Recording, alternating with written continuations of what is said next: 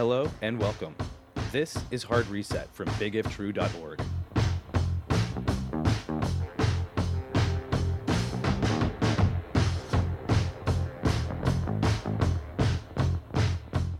I'm JC Cortez in Vancouver, Washington. I'm Justin Sanders in Houston, Texas.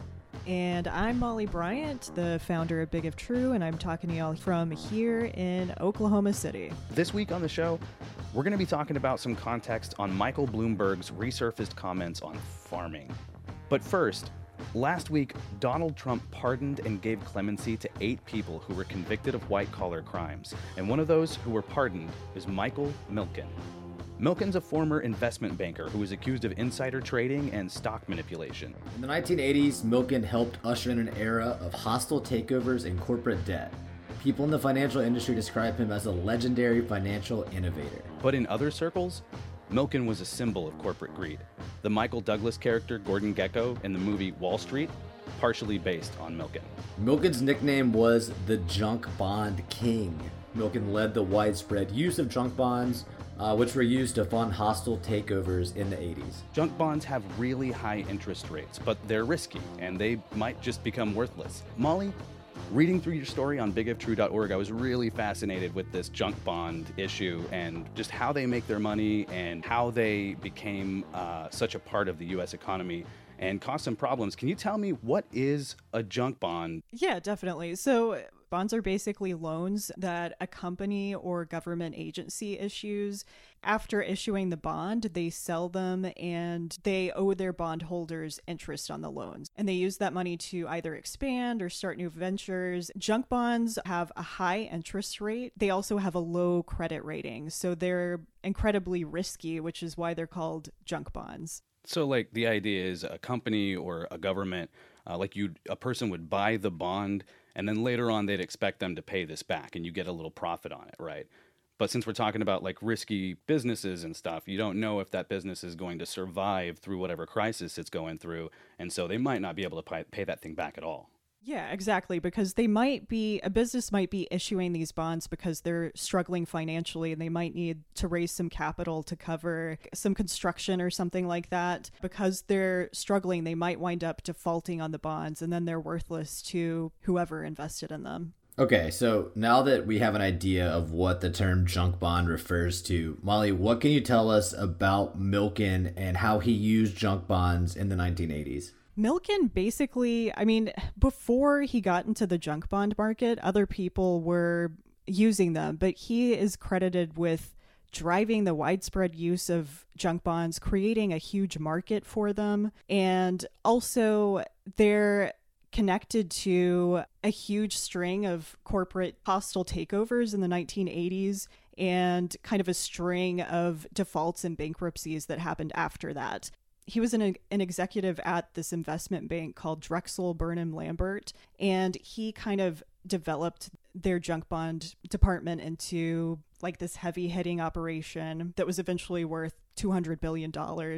The junk bond market was. So they helped make that happen. And along the way, a lot of people were enriched by using these junk bonds and partially through using them for hostile takeovers. But before Milken was indicted, he made more than $1.1 billion through his work at Drexel's junk bond department. Wow, that's a lot of money. Do you think it's fair to say that Milken kind of made junk bonds a legitimate financial instrument in the eyes of Wall Street and the financial industry?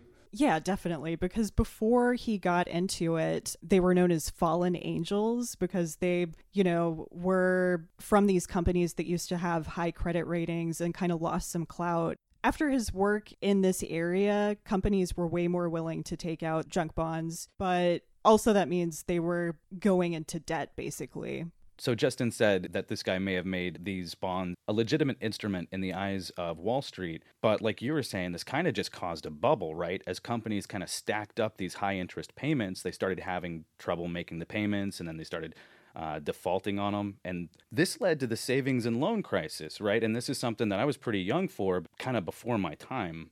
But it was a really big deal in the U.S. economy. Yeah, definitely. In the early 90s, corporations were spending a record-breaking amount on interest payments connected to these junk bonds. Even when companies were profitable, sometimes those interest payments could be millions of dollars a month. So you add into that the fact that in the early 90s there was a recession, and that along with the lowered credit rating, as the bond market got bigger, like credit standards fell a little bit, and there was a recession and kind of this bubble, I guess, and defaults on junk bonds started going through the roof. There were billions of dollars in defaults. And yeah, that caused the junk bond market to fall. And at the same time, pension funds, mutual funds, and insurance companies had heavily invested in junk bonds, and so had savings and loans institutions. And so that led to the savings and loans crisis, which resulted in a $150 billion taxpayer-funded bailout. Okay, so with that context, circling back to why Milken's in the news today, President Donald Trump has issued a pardon to Milken for these crimes. So what exactly were the crimes that Milken was convicted of? How did that case play out? He was accused of insider trading. There was this stock trader that he kind of worked with, Ivan Boesky, who also was charged with insider trading. And when he was making a plea deal, he provided information on Milken. He had a stake in one of Boesky's firms, but he was also telling him what to invest in. And Boesky would do things like use stocks to kind of impact how hostile takeovers went. You know, insider trading and market manipulation was what they were accused of. Milken was indicted on 98 counts, racketeering and other crimes, and it was, at the time, it was the biggest criminal case in Wall Street history. And he wound up pleading guilty in 1990 to just 6 of his charges, including securities fraud and mail fraud. And he had to pay a really hefty fine. It was a $600 million fine at the time, the largest fine ever imposed on one person. He was given a 10-year sentence, but he served less than 2 years of that sentence. And his reputation over the years, he's gained this reputation as a philanthropist.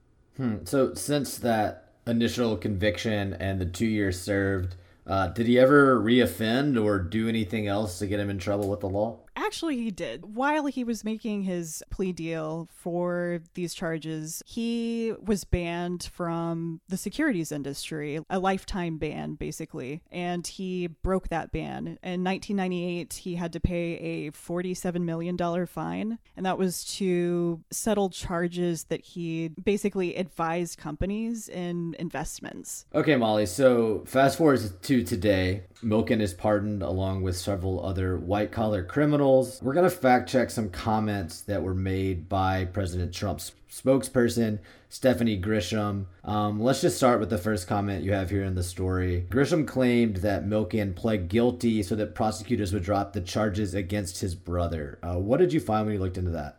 So obviously we can't know if that was the only reason that Milken pleaded guilty, but we do know we have some other details from his plea agreement. So one of the things that he got out of the plea agreement was prosecutors, they had a case against Milken's brother. His name is Lowell Milken, and he also worked under Milken in Drexel's junk bond department. So that is true, but there were other perks to this plea agreement. I mean, they usually have multiple elements, and that's the case here. So prosecutors dropped most of his charges. So I mentioned earlier he had 98 counts and he pleaded guilty to just 6. And some of the charges that he dropped carried a harsher potential sentence than the ones that he wound up pleading guilty to.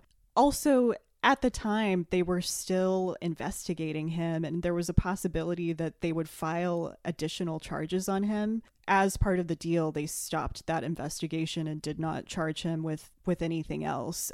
Not certain what that would be, but that's something to consider for sure. So Stephanie Grisham, in talking about what a great guy Milken is here, she also mentions that he was responsible for helping create multiple new industries, and businesses benefited from using these junk bonds, that he really did a good in society through this. Is that the point she's making? Yeah, basically. So she said that he helped create a couple of industries, the wireless communications industry and also cable TV. But actually, both of those industries were started decades before Drexel's work in the 80s involving junk bonds. And she also mentioned that Milken had transformed into industries like home building, which from our analysis at Big If True, that's not true unless you're talking just about this trend of corporations taking on debt in the form of junk bonds and using the junk bonds to expand and grow their businesses. MCI Communications, you might remember that from a while ago. It's been acquired since then, but they used junk bonds. So did Turner Broadcasting. They used junk bonds. Someone who actually pushed for Milken's pardon, his name is Gary Winnick. He was an executive in Drexel's junk bond department. His company Global Crossing, I believe, used junk bonds, and also they've been used in industries like home building, as she mentioned. So maybe the grandest claim that Grisham made about Milken's impact has to do with the fact that she said he improved access to capital for women and minority business owners. I would love to hear what you found when you dug into this one, Molly. There is some truth to this in the sense that until junk bonds became kind of like commonly used in the 80s, bonds were only issued by really well-established corporations with strong track records that would be able to have like a strong credit rating and, you know, have a good chance of doing well with those bonds. Junk bonds changed that so that smaller, less established companies started using them. And there are some women and people of color who took advantage of that. One of them was an African-American attorney. His name was Reginald F. Lewis. He had a business that became one of the largest Black-owned business in the country because he used junk bonds through Milken's firm to buy out a company. It's called Beatrice International Foods. After they bought it out, Beatrice was kind of sold off for parts, basically. Like they slowly dismantled it and just sold the whole thing off and made money that way off of the deal. But another thing that happened was there was this group of Drexel employees and they sued Lewis and kind of argued that he was overcompensated. One of the things Grisham said was that Milken had basically made access to capital more equal for women and minorities. And the reality is that women and people of color have less access to capital than their white male counterparts. That was the case in the 80s when Milken was doing his work, and it's still the case today. I wanted to ask, in this pardon process, I read in your story on Big If True that Milken had some pretty high-profile supporters and even some financial ties to some of these guys. But can you kind of tell me who supported, who pushed for Milken's pardon? Yeah, definitely. There were a lot of names on that list. One of them was Sheldon Adelson, who is a casino guy, who also is a Trump donor. He bought the newspaper in Nevada. Right. He bought the Las Vegas Review-Journal in late 2015, and it was controversial at the time because he initially attempted to conceal his ownership of the paper that he had bought it. And the reporting staff actually started looking into it and kind of investigated their own management, basically. A number of journalists left their reporting team, and they kind of had to start over from scratch. And also, there's been criticism that Sheldon Adelson has tried to control the paper editorially. He also pushed for Milken's pardon. Casinos were one of the industries that made use of junk bonds. That might be something to consider. Nelson Peltz also was one of the people who pushed for Milken's pardon. He also is a Trump donor, and he actually, the Saturday before these pardons took place, Peltz hosted the most expensive fundraising event that Trump has had so far in his presidency. So also something to keep in mind. And Peltz had used junk bonds through Drexel. Rupert Murdoch was on this list. And the last name that might interest people is Rudy Giuliani. He is Trump's attorney. He was a major character in the impeachment charges that were made against Trump. And also, kind of bizarre, but Giuliani, he was a U.S. attorney during Milken's case. So he actually oversaw that prosecution, but they became friends later, and we're seeing throughout the years going to lunch together, and now this is happening.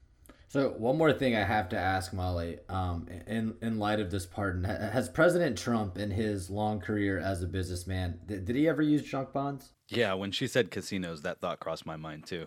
Yeah, and it was a casino is my example of this. Yeah, he did use junk bonds while he was building the Taj Mahal casino. That was the one in Atlantic City, kind of the epic casino that filed for bankruptcy a year after it was open. But he issued $675 million in junk bonds to cover the construction and final opening of the casino. Do we know if the bonds that were issued for the Taj Mahal were ever paid back? Do we know the fate of those bonds? The bondholders lost their money. I believe how it works, like after you go bankrupt, they go into default.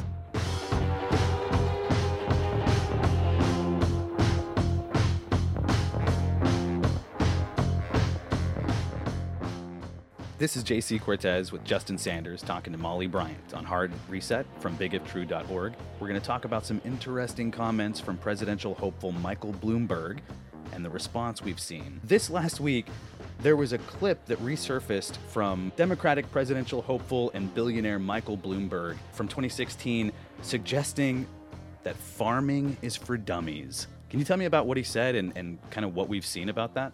Yeah, let's actually just play the clip real quick. They want the dignity of being responsible for their family and being able to take care of it. And that's the conundrum we're going to have here, because technology is reducing the ability to give them the jobs. We just, more and more, if you think about it, the agrarian society lasted 3,000 years, and we could teach processes. I could teach anybody, even people in this room, so no offense intended, to be a farmer. It's a process. You dig a hole, you put a seed in, you put dirt on top, add water, up comes the corn. Then we had 300, you could learn that. Then you have 300 years of the industrial society. You put the piece of metal on the lathe, you turn the crank in the direction of the arrow, and you can have a job. And we created a lot of jobs. At one point, 98% of the world worked in agriculture. Today, it's 2% in the United States. Now comes the information economy. And the information economy is fundamentally different because it's built around replacing people with technology, and the skill sets that you have to learn are how to think and analyze. And that is a whole degree level different. You have to have a different skill set. You have to have a lot more gray matter. Okay, so what a lot of people took from that clip is that Bloomberg doesn't think that either people who do factory work or farm work are smart enough to work in the information age and transfer their skills to other industries, basically.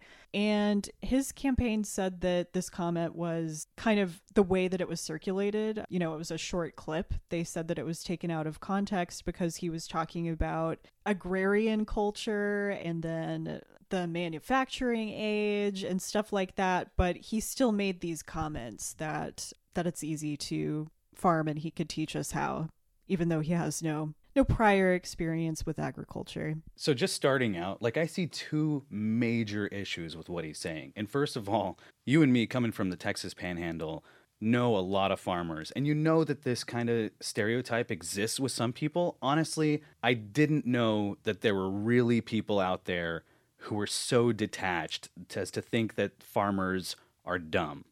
Well, actually, my family comes from a farming background. And so I've definitely met, I mean, as you said earlier, like we've met people who work in agriculture.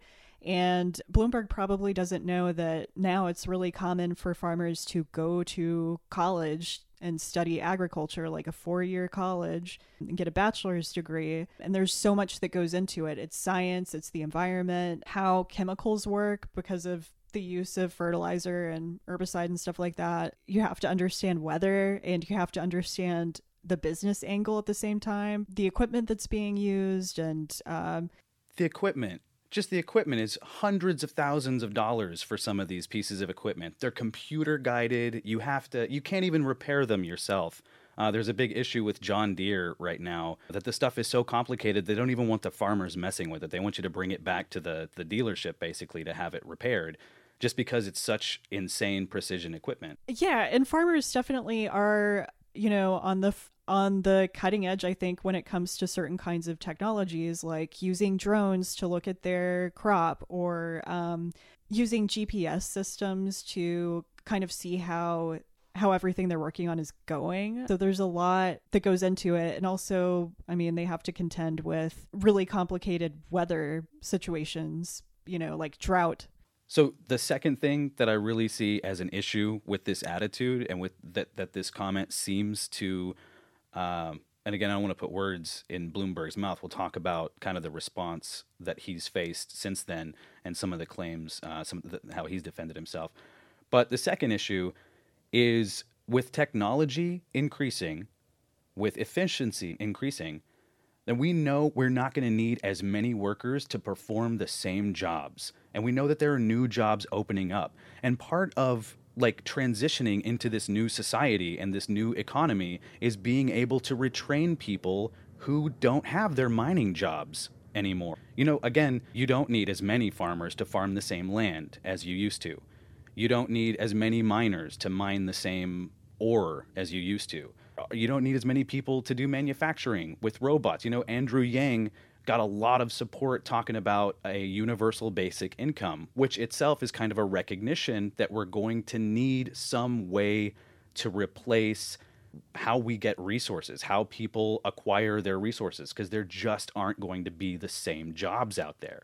And so putting the idea out there that you can't retrain people who work like farming jobs or labor jobs, I'm surprised to see a Democrat saying that, because it seems to go against so much of the other Democratic platforms. Yeah, it's definitely very confusing. And I mean, that was the whole gist of this clip. He, at another point that wasn't in the clip that was, heavily circulated, he said that it's, quote, almost impossible to teach workers new skill sets. Some of the reactions to this were that he is elitist and out of touch. And I don't know that most Americans would think, yeah, I'm not smart enough to learn something new. And so you talk about some of the criticism. Let's get into that. Who has responded to this and kind of what are they saying? You said that already that some people have accused him of being elitist, but what are people saying? Basically just that he is kind of an out of touch billionaire, and that he doesn't understand the a regular everyday working American, and specifically an American who works in the farming industry or the manufacturing industry.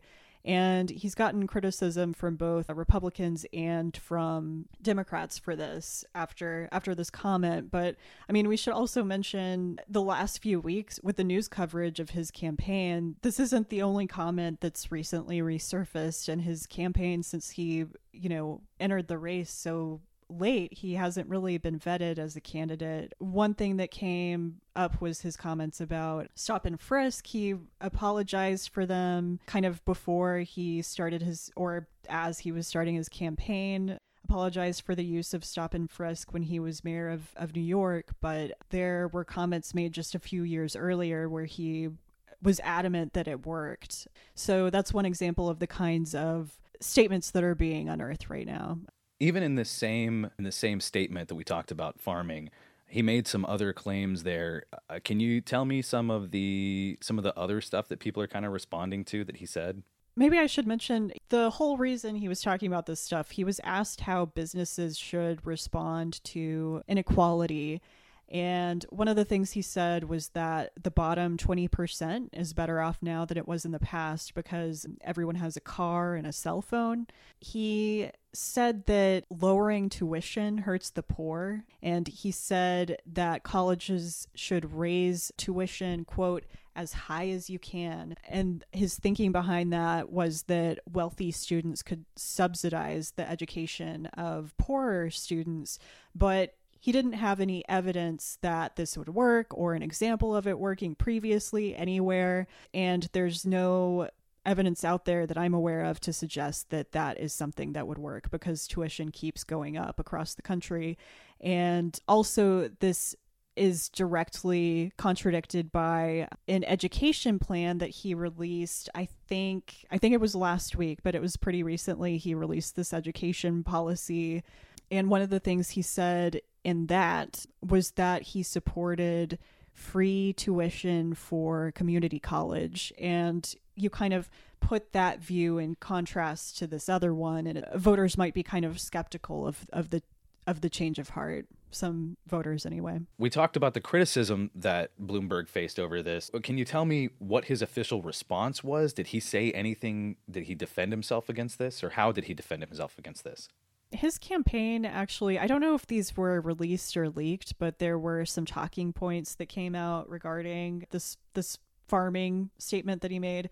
And they suggested that it was taken out of context because he had been talking about basically the transition from agrarian society to the manufacturing age to the information age. But that doesn't change that he told everyone at this speaking event that he could teach anyone there how to farm without any prior experience. And he still suggested that, I mean, you have to have a lot more gray matter. That statement, I mean, it speaks for itself, what he's getting at there. Yeah, definitely some of the things we look at are pretty difficult to spin. It's not going to keep people from trying. Yeah.